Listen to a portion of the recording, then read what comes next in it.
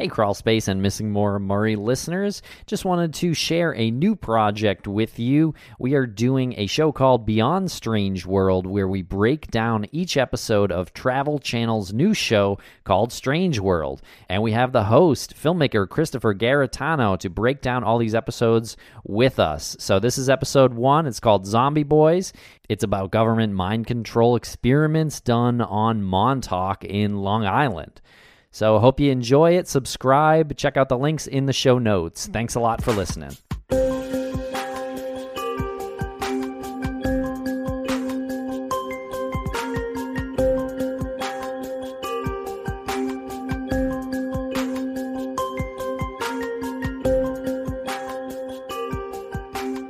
Welcome to Beyond Strange World. I am Tim Polari here today with Lance Reenstierna. How are you, Lance? I'm doing really well. How are you today, Tim? I'm great.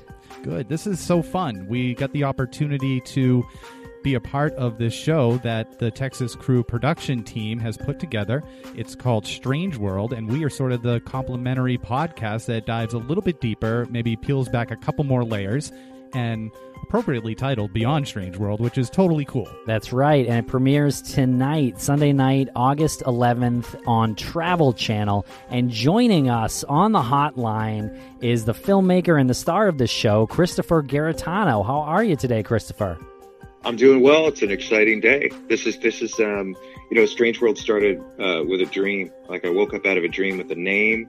It's an Iron Maiden song, but it really is the most appropriate name for a new show of its kind that would change everything. And the reason why is there's variety and style and different ideas and all things that I was personally interested in from the beginning. So I'm not just some hired face to talk about whatever I'm being paid to talk about. This is the stuff I really wanted to investigate. So it's truly an exciting day for me. It's a huge day. So this came from a dream and not from the God helmet.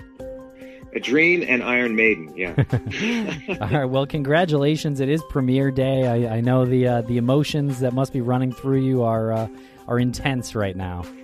They are, because I know we made something special, and now I'm just hoping that the audience sees it, number one, in abundance, and that they receive it. The whole idea is, look, I grew up with shows like this that made an impact on me in my formative years. So when I was a little kid, I was watching reruns of In Search of with Leonard Nimoy. They were so spooky, and like certain episodes of Unsolved Mysteries I would see, playing sometimes like on a Friday night late, and I couldn't go to sleep some of those episodes. At that time, they were really spooky. And I think along the way, and I'm saying this respectively, that somehow this type of programming lost the atmosphere. And so the idea is to bring that back, but not the same way it was when I was a kid, something fresh that still retains that spirit and brings the audience on an adventure, not just the same thing over and over and over again. There are so many interesting things in this world that we can grasp and put into the context of a show and make it entertaining and make it interesting and have depth and emotion. And why not? It's all there for us. There's no reason to fake it. It's there. So that's what Strange World is. It's a collection of all of those things that, fire my imagination and also everyone else's. And that's the whole idea. That's why we make shows. Now, you just said something interesting about the atmosphere of the show sort of being lost, like the atmosphere of this type of show back in the day with Unsolved Mysteries and those types of shows that you said you stayed up at night when you were a kid and they freak you out and you had that certain atmosphere. Where do you think it sort of got lost along the way, and what are you doing with Strange World to bring that atmosphere back? Well, I think I think there are a few reasons for this. I think reality television kind of squashed the atmosphere in the previous type paranormal type shows because reality television is cheap to make. And so they stopped hiring cinematographers. They were hiring camera operators. It was more about quantity versus quality. But here's the thing. If you're saving money, great. But the bigger picture is if you have a better show that keeps people captivated, and this has been proven time and time again, is that you will, in the long run, make more money, and on the business end. And I just think it became so repetitive and easy to make that even the audience was convinced that this is how these things should be interpreted. And so when you're telling me a ghost story, like if I grew up listening to ghost stories, Halloween Night, even Art Bell, on his Ghost to Ghost episodes, Sure. growing up listening to those, they were so spooky. Now, if you extract that, it's almost like it's not appropriate for the subject matter. What's appropriate for a ghost story, and the whole reason of telling them, is that you're scared, that you're, on the edge of your seat, that there's suspense to it. Now, if we're taking those elements out, then what is it? Is it a scientific examination of a phenomena? That's cool, but that should also have an atmosphere to it. And the atmosphere doesn't take away from the intelligence or the depth. Look, if you want to write a technical manual on how to hunt ghosts, fantastic. Have some evidence, have some data. But if you're trying to give me an entertaining television show on that same thing, you better give me something interesting to look at, to listen to feel. And those older programs had unique music and had a style to it. So Strange World began with the idea of style and atmosphere, and then, yes, depth to the story, and something I was truly interested in, and something that was fresh. And so, I started picking subjects like, the story behind James Dean's car, and all this, insane events that happened after, whether they be true or not. Some of them actually did happen. So there are facts involved, and every episode of Strange World is different. It's not it's not a different location with the same thing happening, which is a lot of these television shows. So what I'm hoping is that Strange World really does change things. And I don't mean to say it's going to end all those other shows, but maybe it would elevate those other shows. Maybe they'll reevaluate their approach to the subject. Maybe they all get canceled too. And maybe it's just the Strange World. So the first episode is a topic that you're extremely familiar with. You are a filmmaker, and you made a movie called The Montauk Chronicles, and Stranger Things was based on the work you put into that movie. I've never heard of this show that you mentioned, Stranger Things. What really? Is this you never heard of that? Never from Netflix? The global phenomenon. It's a good show. Stranger Things. No, I'm gonna have to Bing that. Yeah, Bing that one. So, can you tell us about the connection between your work and the show Stranger Things? Sure. Okay, so in the 90s, there was a completely independent, obscure, almost like a pamphlet. It was barely a novel, by a guy named Preston Nichols and a very independent publishing company called the Montauk Project. Okay. That book was around for 20 years. Nobody made a movie about it. Nobody. Art Bell covered it. He talked to Al Bielek. He talked to Preston Nichols. But outside of that, nobody really cared about it. Okay. So here I come. I knew about it. I wasn't interested because I felt out of all, and I was so interested in the fringe elements, paranormal, conspiratorial ideas, but I just didn't. The Montauk Project never seemed believable to me. But what was interesting to me was to go and talk to these elderly men like Preston Nichols and Al Bielek and listen to their story and start there and do it as a character study. And as I went along, I became more interested in the story because I learned that there were elements of truth in these government programs, and they really did happen, like Holmesburg Prison, like these really covert, sinister things like the Tuskegee medical experiments where people were injected with syphilis for years, unbeknownst to them, under false pretenses, like some really horrible stuff. Jeez. And yeah, like really nasty stuff. And they were experimenting on prisoners, and they were doing mind control experiments. This has all been proven. A book, I think it was Alan Hornbloom wrote the book, Acres of Skin, and we talked to him for this program we made for history called The Dark Files. But the connection between myself and Stranger Things is I was the only person to visually interpret the ideas behind the Montauk Project. And it wasn't until then. And then I started getting some decent press, like Huffington Post, when I was making the early versions of Montauk Chronicles in 2006. Okay, I started putting out trailers in 2007. Stranger Things wasn't even a twinkle in someone's brain at that point.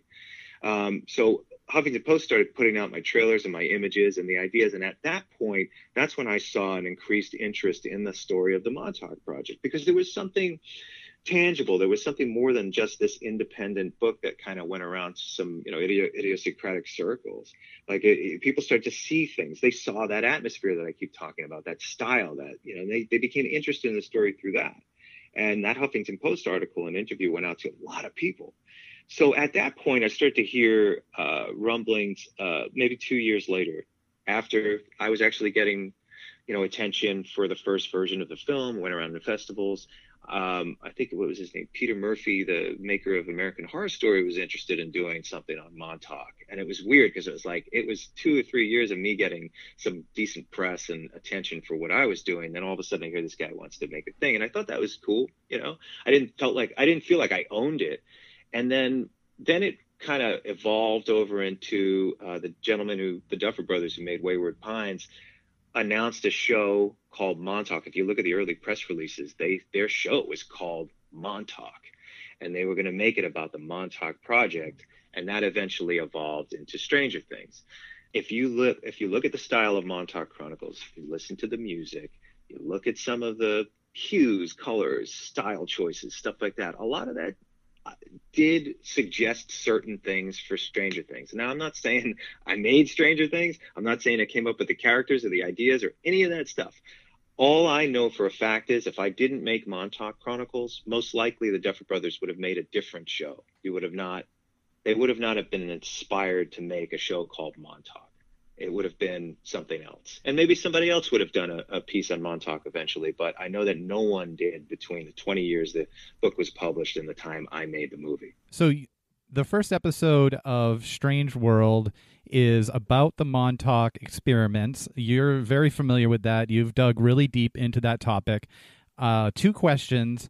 Do you think that these experiments actually happened? And also, if they did actually happen in your head, do you think a show like Stranger Things diminishes the importance of those experiments? See, I'm on the opposite camp of this, because where most people would think Stranger Things would diminish the importance of it, I think any way to get the idea into people's heads because we're curious beings, where we're excited to explore a topic, I think that gets people even more interested in learning the truth behind it. So I don't think it's a detriment, especially Stranger Things being a well-made show. It's a good show. Mm-hmm. If it was a total goof and it was making fun of it, I could see that as an unintentional spin, mm-hmm. Making it into some kind of joke. But these programs really do exist. And I think a lot of the strong fans of Stranger Things love the idea that there's this kind of hidden truth behind it. Now, do I believe the Montauk Project actually happened? I have to tell you this. So in the 11 plus years of the investigation, I actually did an investigation. I talked to everybody who said they were involved, went to their houses, spoke to them face to face. Okay. All the originators of the story, right? Went to the base, explored the base physically, went through the whole thing, put in FOIA requests, talked to archivists at the library, talked to everybody I possibly could. And then we brought geophysicists to the ground and used something called electric resistivity imagery that looked beneath the ground and found an enormous structure that was made, man-made, confirmed by Mike from GeoView, the company, and the geophysical company, and confirmed that there was iron ore in this structure, that it wasn't just some access tunnel that would be normal protocol for a military base. This was something enormous, and we only saw a small vertical slice of it. That's one piece of evidence that I feel, one of many that I feel supports the idea that there was a government project there that was covert, and because there's a big structure underneath the ground we have yet to still fully map out. Yeah. The other thing is Brian Minnick's research and his pictures of the acid houses that were knocked down. There was clearly something going on in there. You can compare it to previous drug experiments. Every room is professionally painted. So once again, like, I wouldn't just be saying this because I don't want to believe these things are true, because what I'm saying is, I'm not saying, hey, there's definitely an alien ship there and there are creatures and monsters and other dimensions, whatever. What I'm saying is these government projects have happened, and they were looking for expendable people, and this is in the 70s. And they experimented on prisoners. We could prove that. They experimented on mental patients. We could prove that. So why not look for runaway kids who are apparently missing in action? They're also expendable. You don't have to pay for them, human subjects. And that's what they were looking for. And I wouldn't put it past them to have done this. I definitely want to get more into the government experiments. Before we do that, though, I have a question that I don't want to get lost. How do Sure. you approach this without some sort of confirmation bias? And how open-minded are you? How do you train yourself to be open-minded and not look for something that might not be there? Does that make sense? Yeah, okay. I try to look at associative history. So if I had never read about Holmesburg Prison or happening, kind of around the same time, covert experiments like MK Ultra, stuff like that, things we've been able to prove, I probably would have not really considered it if I didn't notice the behavior of the officials on the grounds where they literally freak out and create every diversion possible when we know we have equipment that can see under the ground, when they know we have equipment that can see under the ground. I take all of this into consideration. It's like common sense tells me there's something that's going on. Why are they putting up such a big resistance? Why are they lying and saying we can't go past the fence because we might get hit in the head by debris from the tower, which is 300 yards away from the fence? What debris is flying off the tower? Well, there are pieces of the tower do fall, but the Oh. tower's not hanging over that area at Yeah. all. There's nothing above it but sky. Okay. And you're So talking they're about telling us, they're telling us they'd be liable if someone got hit with something. Well, what are you talking about? It's Right. so far away. yeah, and you're talking about the Sage radar tower at Camp Hero. Yeah, let's get into Correct. that. Sage Yeah. radar tower. Okay, yeah, let's get into Camp Hero because you arrived at Camp Hero. You were speaking with a Montauk historian. I forget his I name. think it was Dick White. Yeah, no, this is in the first episode of Strange World. Yes, Yep. we talked to Dick White. He is a local. His family has owned land and different businesses in town for many years since he was a kid, and he's an older gentleman. And he, I suppose, is a healthy skeptic, but didn't realize, and like most people don't, that there were government projects that were proven, that were tantamount to things that, the more palatable things that were said to have happened at Camp Hero, like the Montauk Boys program, which was suggested that between 1971 and 1983, there were children being kidnapped off the streets, runaway kids off the streets of New York, and being used as human subjects for these horrific experiments where they would load these kids up with drugs, beat them, and try to learn how to control someone's mind, whether it be for interrogation purposes, making, some kind of assassin, which has been done. And this was proven by Alan Hornblum in Acres of Skin. He proved that there were mind control programs being conducted on prisoners at Holmesburg Prison, being, heavy amounts of LSD, heavy amounts of different drugs to control the mind of the person. This is exactly what the gentleman who claimed Montauk actually said happened there. They're the same drugs, the same techniques, all being used. So my thing is, if I'm being told and confirmed that this happened somewhere else around the same time in other facilities, why would you doubt that it might have happened at this base, which we've already found evidence that there's something underneath the ground? So Dick White, once hearing this, because he didn't know about it, this thing most people don't know. Once he heard this, he started to consider something else. And I really admired that about him because, he's this local guy where you're really, there's this local pride. And the Montauk is like it's a vacation place in the summer. It's great fishing, great restaurants. They don't want to be known as the torture town, with the evil base. Yeah. They like the idea that you have this more fantastic element that you could celebrate, and merchants can make money and sell shirts and stuff. But there's this real sinister dark side to this story. And the dark side is children were being kidnapped, being used as human subjects in these horrific experiments. And a lot of them were murdered. And that is what scares them. Wow. Because if the truth comes out about this thing, that's what that town will be forever known for. Yeah. Now, how were these kids kidnapped, and where are any sort of evidence of their remains or maybe them being documented as missing? Right. How deep have you looked into that? I think I'm totally with you with the MK Ultra and 1975, it being publicly acknowledged by the government. So I'm with you to some extent, but abducting kids off the street sounds a bit wild to me. Okay, and I felt the same way in the beginning. Then I started to learn of the numbers of people who go missing, kids that go missing every year and are without a trace even now. And the numbers are astonishing.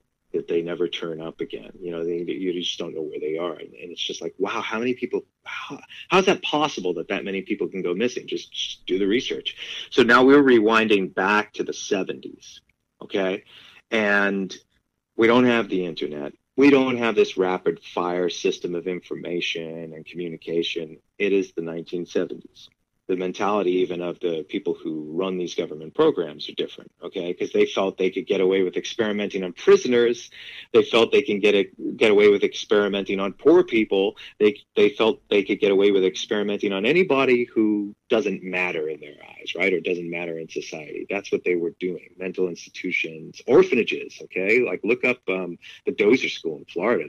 Bodies keep turning up of these kids that were all murdered at this orphanage. So going over to Montauk for a second, here's New York, 1970s, runaway kids, street kids, prostitutes, drug addicts, people like that who are already gone, who are already forgotten, missing, gone on the back of milk cartons, okay? And so these kids were supposedly, in some cases, told, hey, you can make some money if you become part of this program. And they were already missing and gone for several years, And so this is what I was told. They were wrangled up over the 13-year period and used as human subjects. Now, where are the bodies? Al Bielek told me that in some cases, the kids were put back after training if they survived the experiments and if they survived the training. They were given a stipend. They were paid. They were put back into society. They were reborn, basically, and now they have this new life. And then the other cases, I was told everything from the bodies were dumped in the ocean to they were buried deep within the bases in the ground underneath concrete to that they were burned. They were cremated. The bodies were cremated. There was a crematorium inside the base itself. So I heard all of those stories. Can I confirm any of them? Absolutely not. But what keeps me hanging on to this are what we found. Because once again, I don't want to believe this. I really don't. I don't get excited that if this is true, I don't get excited when I hear that Holmesburg Prison was a real thing.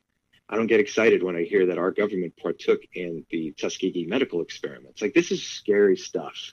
It's heartbreaking stuff.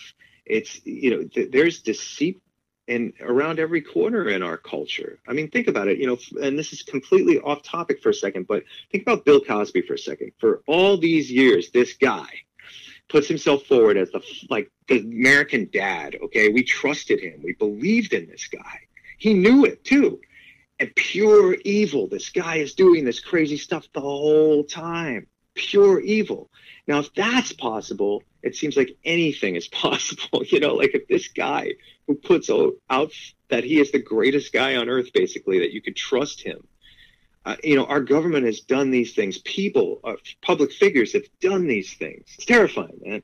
Are you saying that Dr. Cliff Huxtable is guilty of something? That's America's dad. Yeah, how dare you, America's dad has been drugging and raping women while telling us what to do the whole time. Yes, very tragic. Well, it's a great point you raised. If you can be conditioned throughout your formative years during your childhood and you're watching The Cosby Show, and I remember listening to his comedy routines. Bill Cosby himself was my parents' favorite thing to put on in a little cassette, and they'd put it in the car, and we'd listen to that. And then if you can have that in your head for decades, and then during that time behind the curtain, this is a completely different, sinister human being, like a monster. I mean, if that's possible, then I suppose a government-sanctioned program to figure out how to manipulate the minds of lesser status citizens is totally possible. I mean, you look at just the history of any government and how sinister that can be. And now I'm curious. That was my 7-minute point. I'm sorry. No, it makes sense. Yeah, and I'm curious about your connection with Preston and Al, who worked at Camp Hero back when it was running these experiments. Is that accurate?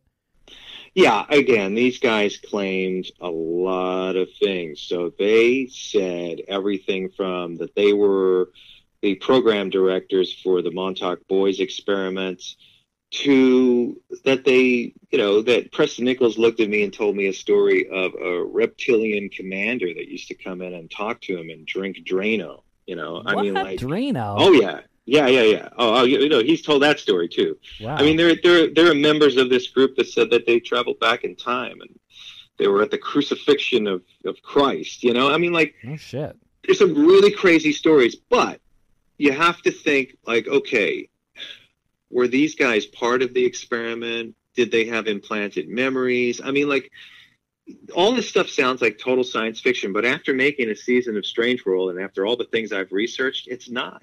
Yeah. The science fiction of the 20th century is all coming to fruition now. So I think in the future, we're going to look back in hindsight and see the science fiction of the 20th century as a bunch of prophets. They all prophesized what was about to happen. Even the fearful stuff, the Philip K. Dick stuff, the paranoid stuff. Yeah. All that stuff is coming to fruition. It's real. It's very real. And it's super creepy to think about because even something like George Orwell's 1984, that's happening. That happened 40 years later or whatever. And I think a lot of people are just not comfortable coming to terms with that. Sure. That's something that was science fiction and sort of irrational. Yeah. Like why? There's no real good, comfortable why. Okay, yeah. Well, let's talk about why, because I think you talked about MK Ultra being an experiment, and I think it had something to do with remote viewing, if I'm not mistaken. And can we just give a quick what is MK Ultra Yeah, for people who don't know? yeah. On the surface, Yeah. it's a CIA sanctioned mind control experiment, but I'll let you, Christopher, go a little bit deeper into what that is. Yeah, well, I believe the origins of all of those MK projects, because there was MK Ultra, but there were other projects that were like it, all began just after the Nuremberg trials of World War II. There were a variety of Nazi scientists and doctors and different intellects that were absorbed into the U.S. Operation military and the Paperclip. government. Yeah. Operation Paperclip, exactly. And that's where it all began. So MK Ultra wasn't the only experiment of its kind. There were a bunch of them, and probably a bunch we don't even know about. And so there were all of these spawned from Operation Paperclip. There were all of these alike, government programs. Some were to design rockets, and some were to design weapons, and others were to design soldiers with, very strict, laser-focused, purposes, like mind-controlled super soldiers, as they're called, or, to how to deal with prisoners, how to get information out of them. And there's no other way to, military intelligence, as you know, like they'll experiment with anything. They'll put up money for anything. They'll set up challenges for universities to design things for them. This is all proven. And I think the thing is, like, we're so used to seeing stuff like this in movies, most people, that we don't realize that this is real. Like, a lot of this is real. They'd be like, oh, no, I saw that in the Bourne Identity. Oh, no, I saw that in the Manchurian Candidate. Right. It's like, yeah, but this is real stuff. Mm-hmm. Right. Like these it's obviously tweaked and parts for fiction or for dramatic purposes, but in a lot of cases, the truth really is as insane as the fiction. Yeah, and Preston and Al were incredibly authentic in your interviews with them. I wouldn't have looked at them and say, they're embellishing. They seem like completely intense, and they don't seem like they're making stuff up at all. But both are not here anymore. Is that accurate? Yeah, Preston died last summer, and then there was another gentleman who claimed he was part of it named Duncan Cameron, who passed away very recently, and Al Bielek died in 2011. And so I think all the major people that kind of really push this out in the world in that novel, that little book, are gone. There's another guy, but he's a whole nother story that I won't even talk about him because he's a total liar. But then there are other people who claim that they were in like extensions of the program that I believe. There's that gentleman, James Bruce. He was in the Dark Files. I think he shows up a little in Strange World's first episode, and he was in Montauk Chronicles. And I think he's a genuine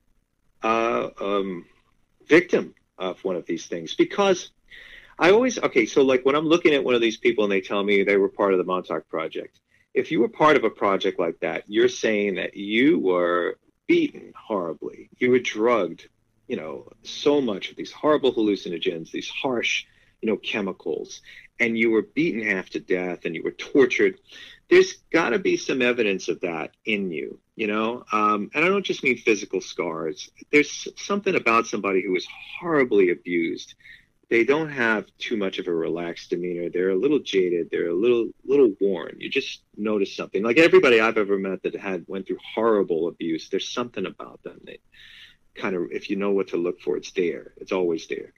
And so some of the people telling the story seem a little too comfortable to me. Seem like they've never even been hit before, and let alone dragged into a deep, dark basement and beaten half to death over and over again. I don't believe it, so some of these people are lie, just like some people came back from Vietnam and, maybe were just stationed in the US or somewhere else and wrote novels about fighting in SoutheastSia, like they lied. Yeah. So it happens, people make things up. But just because people make things up doesn't mean that I'm going to disregard the entire tale. And that's the issue here. There's a lot of embellishments mixed in with, I think, a lot of truth. And but I haven't dismissed it because I know there are programs like this that have happened in the past and they've been confirmed. So there are elements of Alan Preston that seem very authentic, but then they also stick to this kind of weird story of reptilians and aliens and monsters, which I'm not saying didn't happen, but it doesn't really support the case of a government atrocity, which I would just stick with, Right. Yeah. Double mumbo jumbo there. Yeah. Bringing in a second situation. Yeah. It's hard to sift through that. At some point, you have to just sort of apply yourself to one aspect of it. Yeah, it's easier. It's easier to just kind of look at it all as a whole and dismiss it. I think if you take it all together, it's too overwhelming, perhaps. Right, and maybe, who knows? Maybe they could tell the tale if there was enough spin and it was made into the science fiction story, and they were just hoping that somebody would listen and read between the lines. The one thing that tells me this might be true is that there was one day I was at Preston Nichols' house, and he was watching me. So like we were done with the interview and he's just kind of looking at me while I'm packing up my gear, and he's making sure that I had the lens cap over the camera. He's making sure that I had it off. He's just watching. I thought he was just looking at the equipment. And then he stands up, walks over to me. His demeanor is completely different because he's a very brilliant guy, intelligent guy, articulate guy, but he was wacky. I mean, wacky, And then all of a sudden he just kind of straightens up. His demeanor calms down, and he looks at me and he's like, Christopher, there's just a lot of things I can't say on camera. And I'm like, is this the same guy? And I can't forget that. I can't forget that moment. It was weird. It was almost like he knew he had to put on an act. I don't know. That's the best I can say. Do you think that he put on this act theoretically to draw more attention to his story? Like you said, hoping that someone would read in between the lines of all of this other fantastical information, and maybe they would draw some of the truth out. Do you think that if he just acted like a normal person, then he would just be ignored or overlooked? Maybe that, or maybe that the act is to protect his life, because he did talk a lot about that. And I felt a genuine, when I brought up the Montauk boys being tortured and murdered, he got really angry. It bothered him. You could see it in his face. If you look at the interviews in Montauk Chronicles specifically, you can see that it really gets to him. He's really bothered, and he doesn't want to talk about boys being tortured and murdered. He wants to talk about his achievements in science and the adventure that he went on. And here's the strange contradiction. So if you just wanted to put out this adventure story, why ever talk about boys being murdered, raped, and drugged? Why ever incorporate that at all into the story? There's a weird dynamic to this whole thing. It's beyond any paranormal story. It's like, why would they tell this tale of aliens and time travel and an adventure story where you have to kill the Demogorgon? Because really, like, Junior is the Demogorgon in the Montauk story. They have to shut down the power. Preston goes and he cuts the power and the monster disappears. I mean, it's right out of a cheap science fiction movie. Yeah. Then at the center of it, it's these boys getting raped. What is this? What story is this? Yeah, and correct me if I'm wrong, but I think it was Preston who said that there were guns pointed at him at one point during episode 1, yeah. Yes, he did. He said that Jack Pruitt, who was one of the main guys who was running the program Beneath the Ground, which the Matthew Modine character was based off of the Jack Pruitt character, for Stranger Things. Jack Pruitt was, he was the main guy running the whole situation down there. And that he wanted Preston to go and cut the power before the Demogorgon Jr. killed everybody in the base. It was tearing up the base, this monster. And so he sent Preston with an acetylene torch to go and crawl through burning debris and cut the power and save the day. And this is the science fiction story. This is the story that I'm not exploring anymore whether it's true or not. What I'm trying to find out is if there was a government program underneath that base, and that this science fiction story was created as spin, or a way for the gentlemen who were involved to kind of make money and still kind of hide the real story underneath in subtext. Have you ever personally felt your life or your well-being threatened because you're looking into this so deeply? I have considered that. I had a gentleman tell me a story a while back about a journalist, who, way back, I think it was like in the 90s, that she called out the IRA for something they were doing, in Ireland, and she was gone the next day. She was murdered. And so you don't mess with gangsters, and a good deal of the government is a bunch of gangsters. You're not going to mess with people that can take people out. And so I did think about that. But then there's this other part of me that I can't help it. I can't help but to want to find out if kids were kidnapped and murdered, and to help point it out. And then there's this other curious part of me that just wants to look into it. I'm done with the story, though. I feel like I've done enough.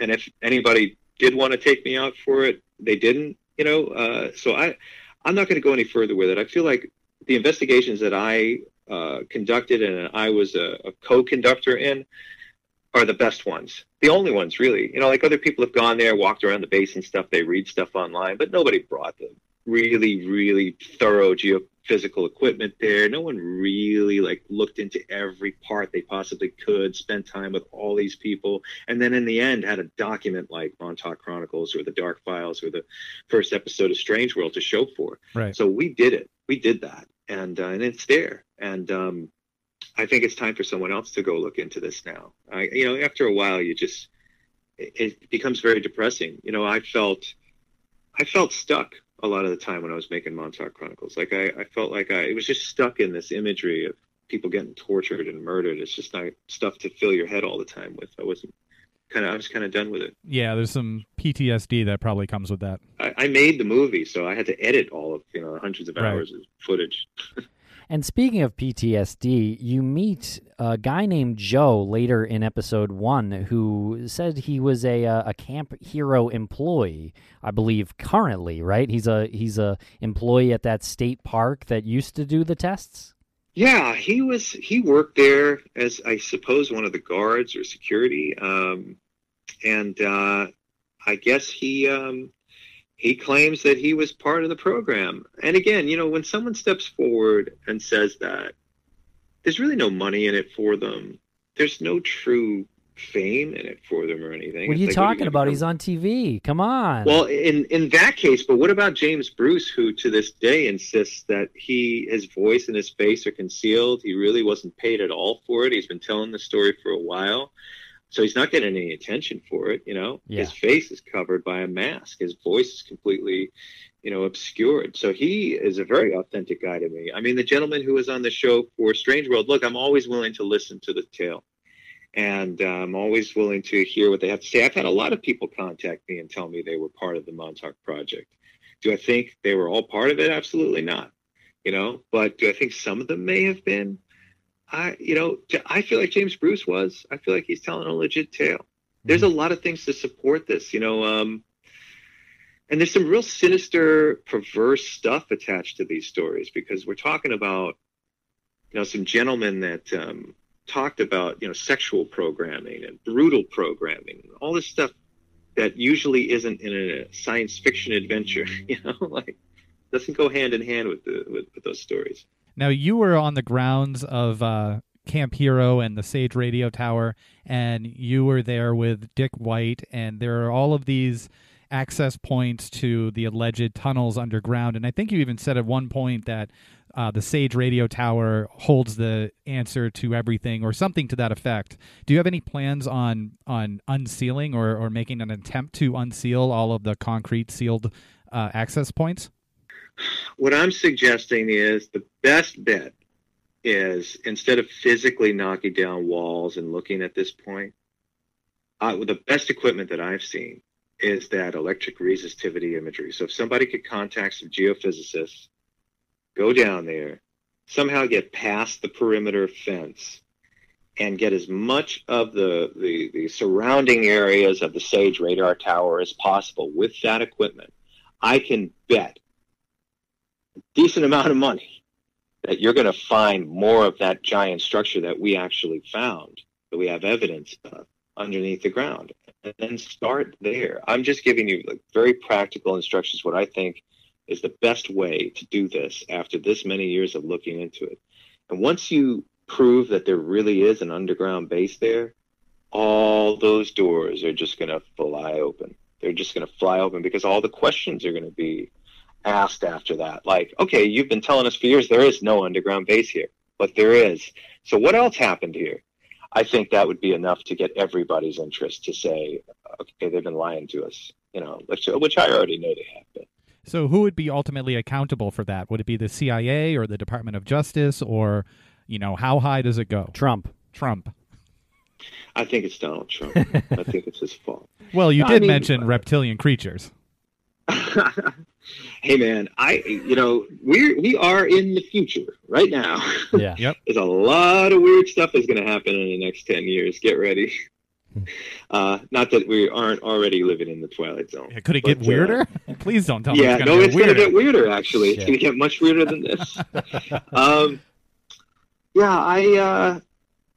I think once we prove there's a base there, I would say then check with Brookhaven National Labs, because the gentlemen who claimed they were part of Montauk claimed that they didn't enter through Montauk. They entered through Brookhaven, and that there's an underground transport that goes to Camp Hero from Brookhaven National Labs, which is further west than Camp Hero, to Camp Hero. Now, and then if you can prove that there's this underground train system from Brookhaven National Labs that actually goes to other places, man, I would say start considering that all of these stories are true. Damn. And that we are really living in the Matrix. We're living a big lie. Yeah. Living in a strange world. So, yes. What do you think is, and I understand this might be speculation city here asking you for this question, but what do you think the goal of the Montauk project was? Well, according to the gentleman involved, the goal was to develop a variety of things, but the most sinister aspect was to use a mass mind control on all of us in many different ways. So we explore those ideas in Strange World, the ideas of video games affecting us, of television, of suggestion in advertising, like all this stuff, all this covert suggestion, all these ideas. And now and I love virtual reality. I think it's amazing stuff. I have an Oculus Quest, but there was a big push to get that in every home. Now we all enter into the Oculus and we're in there and you're in this different world. What are you susceptible to? Some might say, well, it's just a cool new technology. Oh yeah? Watch Strange World, because there are scientists that are developing things for virtual reality that can literally read your brain. So if it could read your brain, could it put suggestion into your brain? And we talk to hypnotherapists and people that are versed in that and saying, yes, very much so, you could be suggestible to it. Even the co-founder of Atari believed that the idea of a government-designed video game to control people's minds could have been a possibility. And this was Noel Bushnell, who helped create Atari, felt this way. Brilliant guy, right? Yeah. Had experience with that, had experience with the government developing games and had interest in games. So we're going to start to see, once again, all of these paranoid science fiction ideas start to come to life. And it's going to baffle people. They're going to be like, well, I grew up with all of these ideas, but this was supposed to be fiction. It's not fiction. And I don't mean to scare people with everything. I use VR a lot, but I I'm cautious. I'm keeping my eyes open to see if there's any like weird suggestion in there. You're not that cautious because you put the God helmet on for 3 hours. No, that has completely messed me up. Really? I've been a different person. Oh yeah, I have very strange micro naps since then. Really? Okay, so let's talk about the God helmet. What's the God helmet, and why the hell did you put it on? Because I would That's never, a good I would question. never put anything. They're asking me to do a lot of weird stuff if there's a season 2. And I'm in experiments throughout Strange World, every episode, just about. Very cool. But okay, so the God helmet. So segueing, the whole idea was episode 1 of Strange World. We visited something that, to introduce the audience to me, because a lot of people don't know who the hell I am. They want to let them know about my Montauk investigations, Montauk Chronicles, all the things I did on that subject. And moving into all of these other topics, but using something that we could touch and talk about that's very similar to the experiments described by Preston Nichols using electromagnetic energy on the brain. And that is a device designed, the God helmet and the Haunt Box and a few other devices are all designed by originally by a man named Michael Persinger. Really worked at a university, is a real scientist, really had success with this stuff. And so his thing was, he felt that certain psychic phenomena and even hauntings were a result of geomagnetic waves or faulty wiring in the house that could affect the brain and cause a weird type of hallucination. I read about Persinger for the first time in a book called Spook by Mary Roach. I believe she's a forensic pathologist, and she was exploring ideas of the afterlife through science. And so she went to Persinger's lab, and she went inside the device called the Haunt Box. It's about the size of a freight elevator. And the Haunt Box, for some people, simulates a haunting. They see apparitions, they hear things that aren't there. Because of this awesome. extreme amount of electromagnetic waves bombarding the brain. So the God helmet was like an offshoot of that.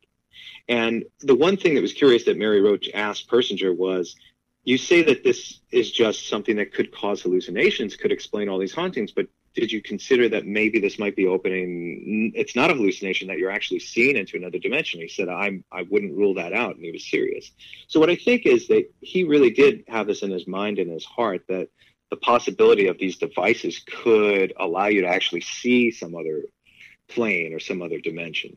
So I have considered that. It's not just an odd effect on the brain. That's the physiological and scientific aspect of it. But there's another thing to this world that I believe. So I used the God helmet. I had a preparation stage.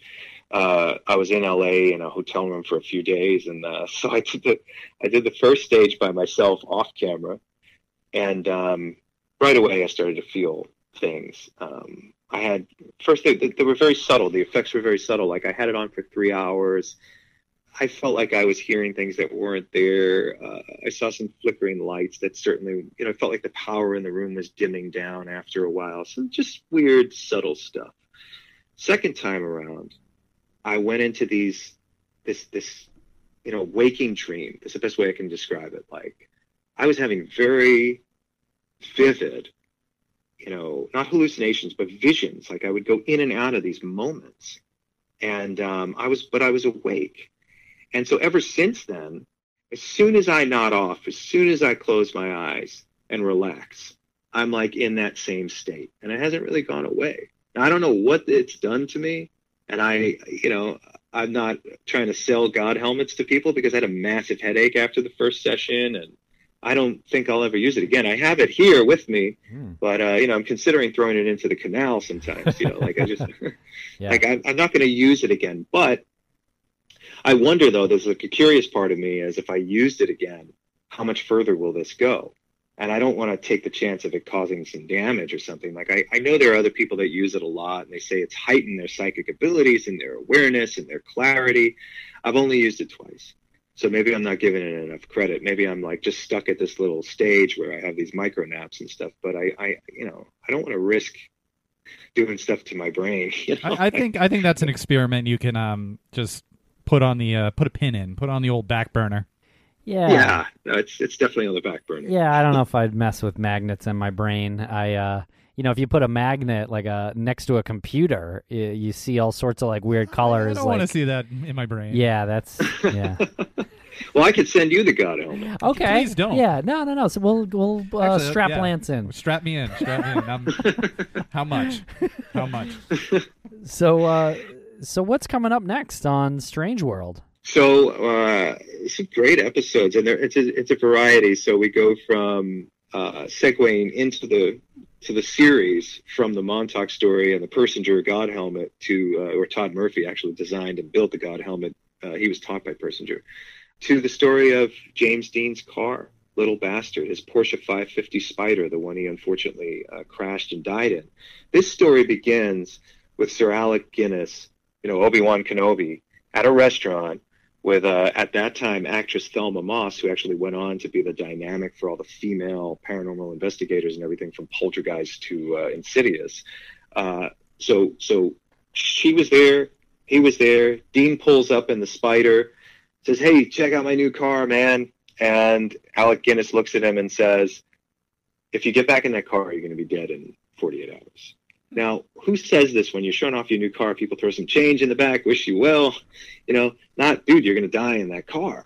And that's exactly what happened. And Guinness later told the story and said that he felt like something possessed him, took his voice over, and had to tell James Dean not to get back in that car. And that's where the story starts. Jesus. It was the Force, I think.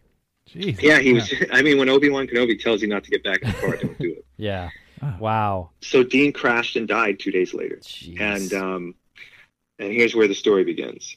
So Little Bastard was cannibalized by a doctor in Los Angeles. He took the engine out and put it in his Lotus. And his buddy had a Porsche 550 Spider, just like Little Bastard, was using parts. Those two gentlemen went to a race. They both crashed horribly, the only two. And the guy in the Porsche 550 Spider that used pieces of Little Bastard crashed and died in that accident.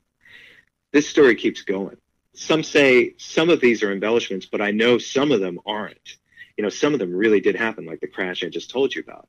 Yeah. So flash forward a little bit after a bunch of different incidents of people getting injured and hurt and maimed by this car. It disappears. They're moving it from Miami to Washington, and when it gets to a way station, it's not in the truck. George Barris, the famous car designer, was involved in this because he owned the chassis. And, he designed the Batmobile and Grease Lightning and a whole bunch of cars. And so he has been accused of hiding it for the purpose of kind of like sparking up a legend. Doesn't make any sense, though, because George liked to make money. And, it's like, why would he get rid of this car? Why would he junk this car? He would rather sell pieces of it and make money off of it than to just throw it away. So we began our search for Little Bastard, the chassis, the car that's been gone for 60 years. Wow. I love it. I cannot wait to cover that as in depth as we've covered the Montauk experiment, and amazing work that you've done with everything that you've looked into. The show premieres this evening, August 11th. And also, if people out there have not seen your documentary, the 2014 documentary called The Montauk Chronicles, give that a shot as well, because the story is so big. And yeah. I feel really fortunate that every episode that we're going to cover on the side is again unpeeling a little bit more of the layers and pulling back the curtain, because you're only allowed so much time per episode. And you cover a lot in each episode, but there's so much more. So we're here to unpack it with you, Chris. Thank you so much. Oh, thank you so much, guys. Thank you.